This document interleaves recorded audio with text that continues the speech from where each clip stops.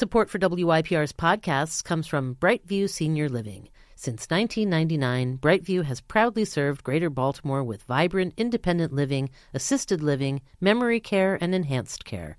Find a community near you at brightviewseniorliving.com. And I said, hey, I heard you're moving to Chicago. Do you know anyone who needs a roommate?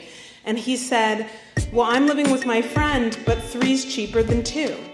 So I had pretty much given up on finding Mr. Bright. And 10 years ago, I even attempted to join a Benedictine enclosed monastery so that I figured that maybe if I couldn't do anything else, I could pray for people. Hey, everybody. Welcome back to the Stoop Storytelling Series podcast. I'm Laura Wexler. And I'm Jessica Hinken. And this week on the podcast, we are beginning a 3-part series about weddings.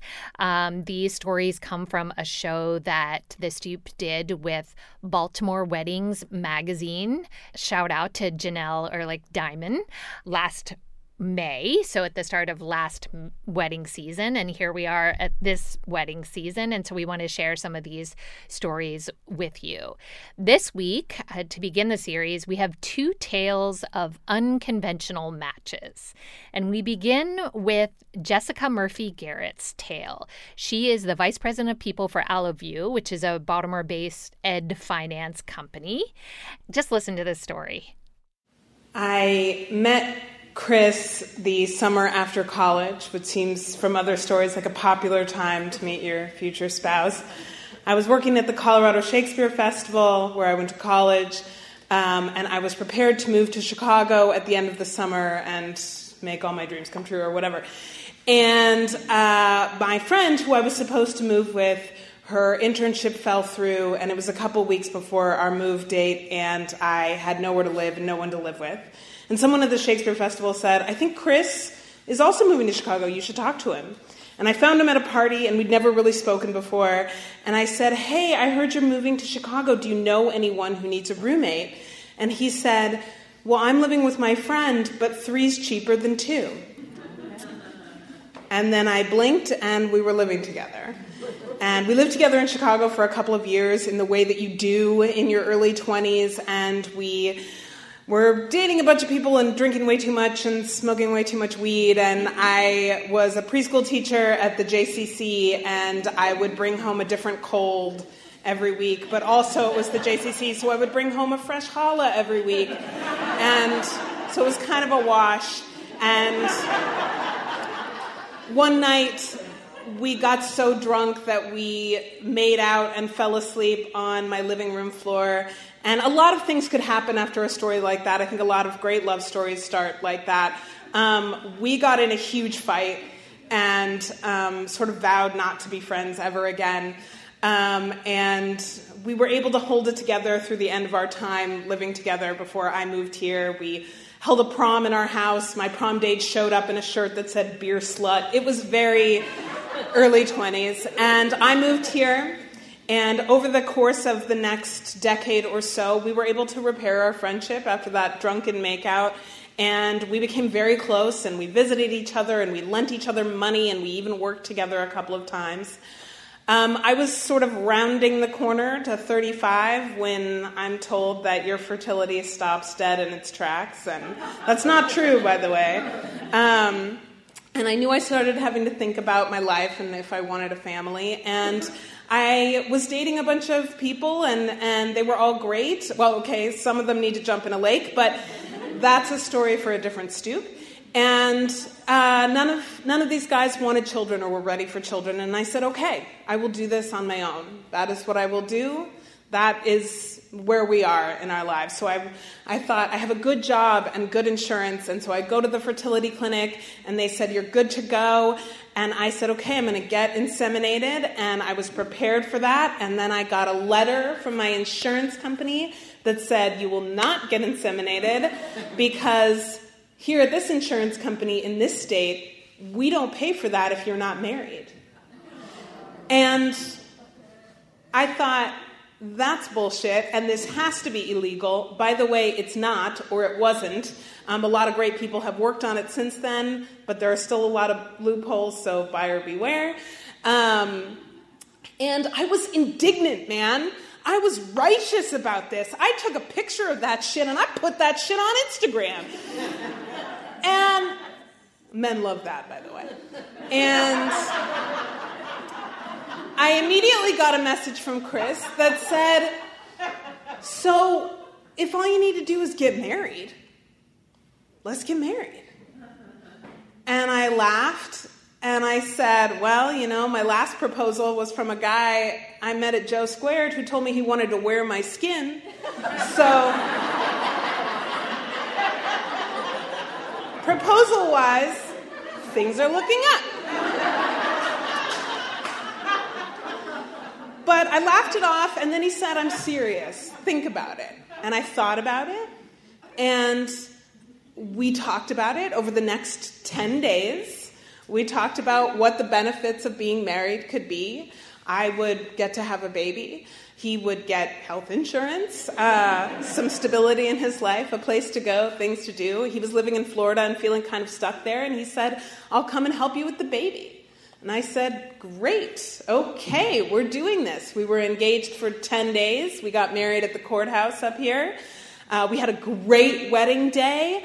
The wedding was fantastic. We partied all night. We fell asleep entwined as he whispered the sweet nothings that I think any bride of the last almost 20 years knows all too well. My wife.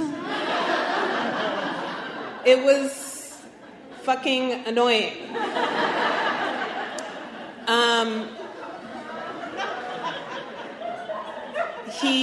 He moved in, and I thought the right thing to do is to give him first right of refusal on being the sperm donor, basically. And I said, since we're married, I don't know if that's something you want. And, he said romantically and wistfully, no, I'm good.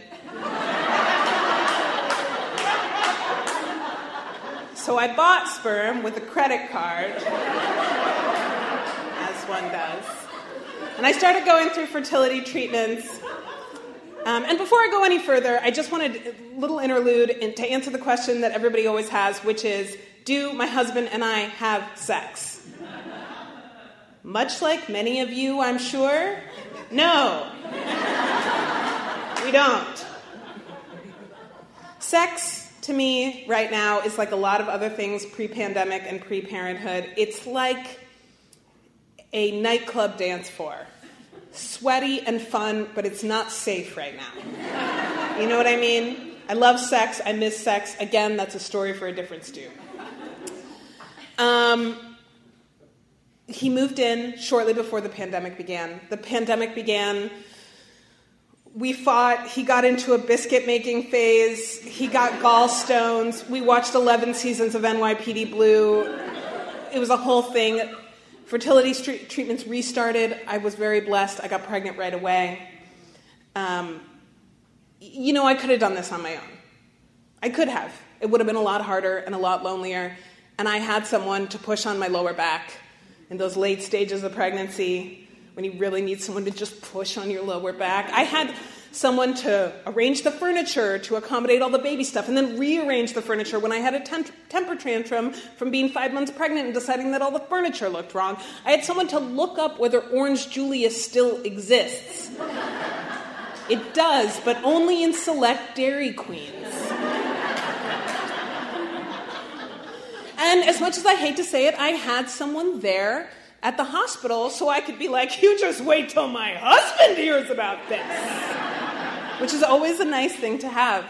And, when the time came and I was in the hospital and I finally decided to have a C-section after labor that was just not progressing, I had somebody there too. I had somebody to hold my hands when my arms were trembling from the anesthesia and the fear.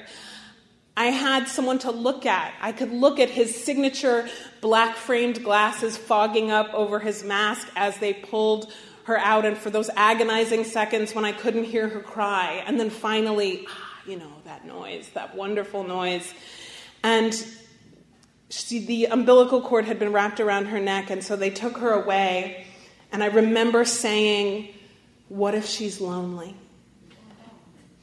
And So he went and he stayed with her, and he held her hand, and her fingers curled around his in the way that mine have so many times over the last almost 20 years.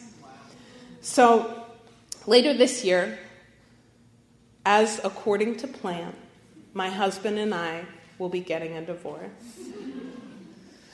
It's bittersweet, but you know what? It's not unlike other stories, right? Boy meets girl, boy moves to Chicago with girl, boy and girl kiss, and then they get in a fight for like 5 years. Boy and girl have a lifelong friendship. Boy helps girl.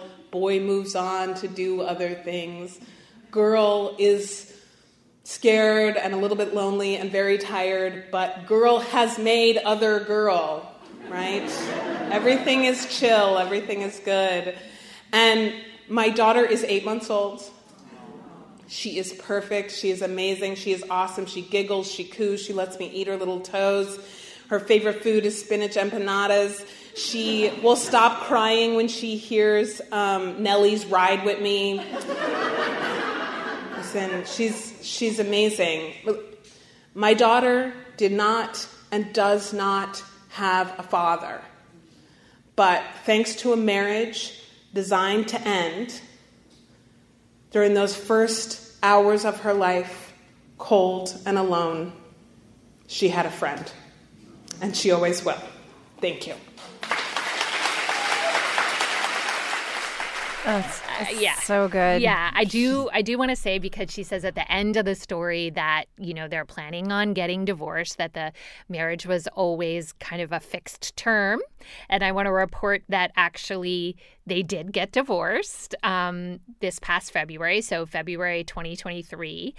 They were trying to stay married longer than the Love is Blind season 1 couples, but they didn't. But yeah, so they were married in February of 2019 and divorced in February of 2023. So 4 years together, and boy, they got a lot done. Yeah, and boy. Beautiful I don't know. Baby.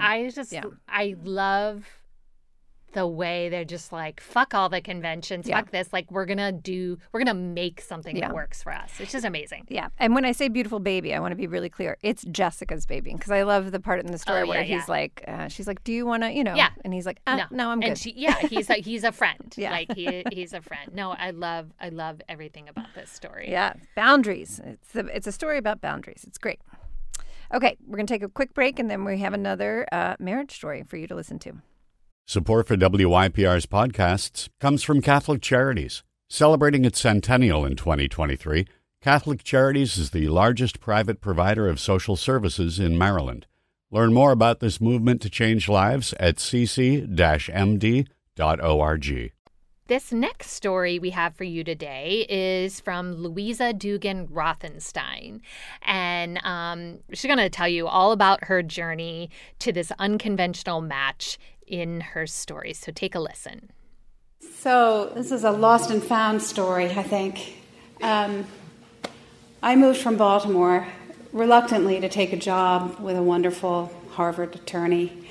And I started my career that way and lived up in New England, western New England. Berkshire County is where I lived. And I had a little familiarity with that growing up, so I knew it, and I moved there. And I began my life sort of on this long journey, always with the dream that I would one day, find Mr. Right and get married and have a beautiful wedding, etc. And but I sort of felt like I was getting on a raft and getting farther and farther from all my dreams and shore. And Berkshire County was quite remote in 1979 when I left. Anyway, things way led on to way. You meet people, things happened. I had several proposals. I had 3 serious broken hearts. And I thought, after one son who was beautiful, but the guy I had him with decided that I wasn't right for him, and he clearly was not right for me, I decided that this was enough. I'd had enough. And throughout, you have to know, I was serious into faith and religion and whatnot, but I experimented a lot. I went from being a Catholic to a Unitarian to an Episcopalian and back to Catholicism finally in this last sort of 5 years of my journey. You can see I'm not exactly 25. I'm actually 68. And so I had pretty much given up on finding Mr. Right. And 10 years ago, I even attempted to join a Benedictine enclosed monastery so that I figured that maybe if I couldn't do anything else, I could pray for people. Get them out of hell. Anyway, so they didn't take me.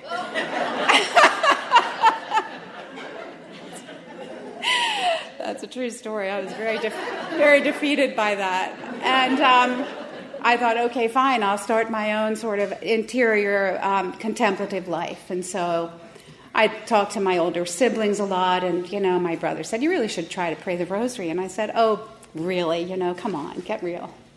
But I took his advice, and I started to pray the rosary. And it stuck for a while, and then I thought, no, this isn't really working for me. And anyway, struggling, and the journey was not so easy. And however, I managed to have a few good times in the meantime. So I really did decide I would, in the last 3 years, take the rosary up again. And my big sister had a lot to do with that decision, and I was reinventing sort of what my grandmother taught us, and I thought, this is a really nice tradition, and I really think I'm going to do this. So probably in 2018, I really started taking it seriously. So every single day since then, I have prayed the rosary. And I had given up on any kind of other life, but to continue working, continue, surviving and living and being with my church and my choir and singing, which is very meaningful to me, and praying the rosary. So I just experimented with the idea of meeting someone again. And I met this gentleman that it was prearranged. We agreed to meet at the Clark Art Institute in Williamstown. And because he's an artist, an abstract artist by trade, and trained as a classical musician. And these two things really inspired me. I thought, oh, well, he'll never want to go out with me. He's too smart and everything. So I thought, wouldn't this be interesting? And I love the Clark. So we went, and this exhibit was called Arabesque. And my name is an L, and I did some dancing in my life, and if you sort of draw an L, it's very arabesque-like, and there's movement, and it's musical, actually. And so I was fascinated by this and open to meeting this guy, and who was cute, I thought he was cute. But I also am very good at not saying yes to people, and I avoided 5 proposals in my life. And my best friend said, look, Louisa, if you decide to get married, you better let them know they should lock the door so you don't run out. And that is really the truth. One guy characterized me as a deer, that I would run away. And I often did run away. And so this gentleman, who was very kind and sweet and forthcoming, I felt very warm around him, but I thought, no, I'm not going to go any further. So I got in my car. By then I had gotten a license plate that said "Got Joy" on it. That was making me happy. You know what? I was finding happiness, but these little ways, not depending on anyone else. So I got in my car from the museum after a nice walk up the hill. He indicated it was a nice date for him. He thought that it was more than he had expected, and I should reconsider and go out with him again. And I thought, well, no. But I'm glad you liked me. So I got in my car, I looked in my rearview mirror, and at that moment I saw this guy wave. And it was the most adorable wave, and I thought, this is so familiar. And it really got me, but I was still pretty hard fast. So we went on several dates. I made these luscious picnics, elaborate glasses, cloth, napkins, the whole 9 yards. In COVID times, we took the car and sat by a stream in an area in Stockbridge where I grew up, and once in front of the Red Lion Inn, which is a one-horse town, if you know it. He stood in front of me and gave me a beautiful hug and a nice kiss, and he said, honestly, Louisa, I think that if you marry me, it could be the love like no other. And if you'll just please give me the chance. He said that to me. And that was the other thing that really stopped me. So, stopped me from running, actually. So, but he didn't know that yet. So, he said, what would it take to marry you? So, me being with the rosary every day, and I'm thinking this is the Catholic thing, and I really should try to stick with the tenets of the Catholic Church if things are going to go better, because up till then, they did not go so well. So I said, well, you have to have an annulment from your prior marriage, and I can't marry you without that in the church. I want to be married in if it's going to be sanctified by God, which is really should be our foundation. And he's not a man of particular faith in any particular religion. He does believe in things that are inexplicably miraculous, and this relationship was becoming exactly that. And for me, at least, I think for him also, when I finally said yes to him and that I would marry him, and so we had this remarkable return from New England to Baltimore, which was also part of my dream. I had, as I said, been on this raft floating farther and farther away from my home where I felt the love of the land. Maryland is my home.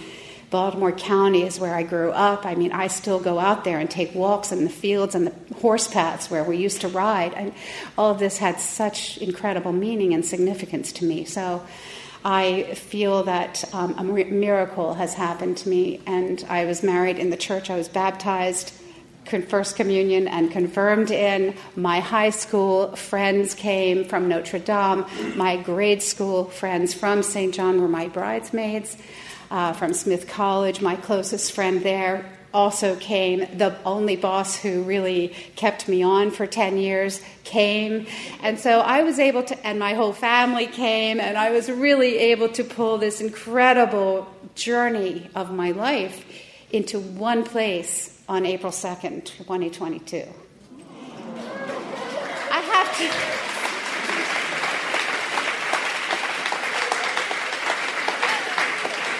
I have to tell my husband, Paul, that he is a saint. And we are working through many little things that have come up, and I am not the easiest person. And so I do love you, Paul. And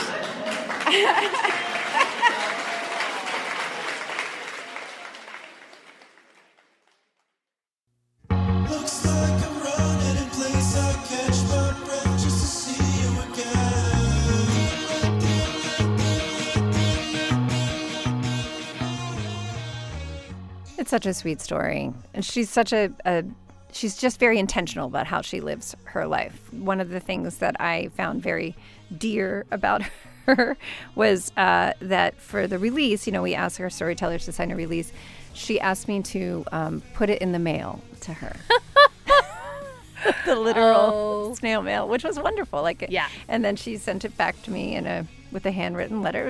It was very old school. It was great. Well, and just the idea that at some point she had made her peace with not getting married. Yeah. And I feel like people say, as soon as you do that, that's when something happens, or as soon as you, let go of something. But I also love the idea, because this is so alien to me, that every day she was praying the rosary. I know that's not alien to you because you were raised Catholic. I was raised Catholic. Yeah. I mean, it's, I think it's a form of meditation that gets trained into you as a Catholic.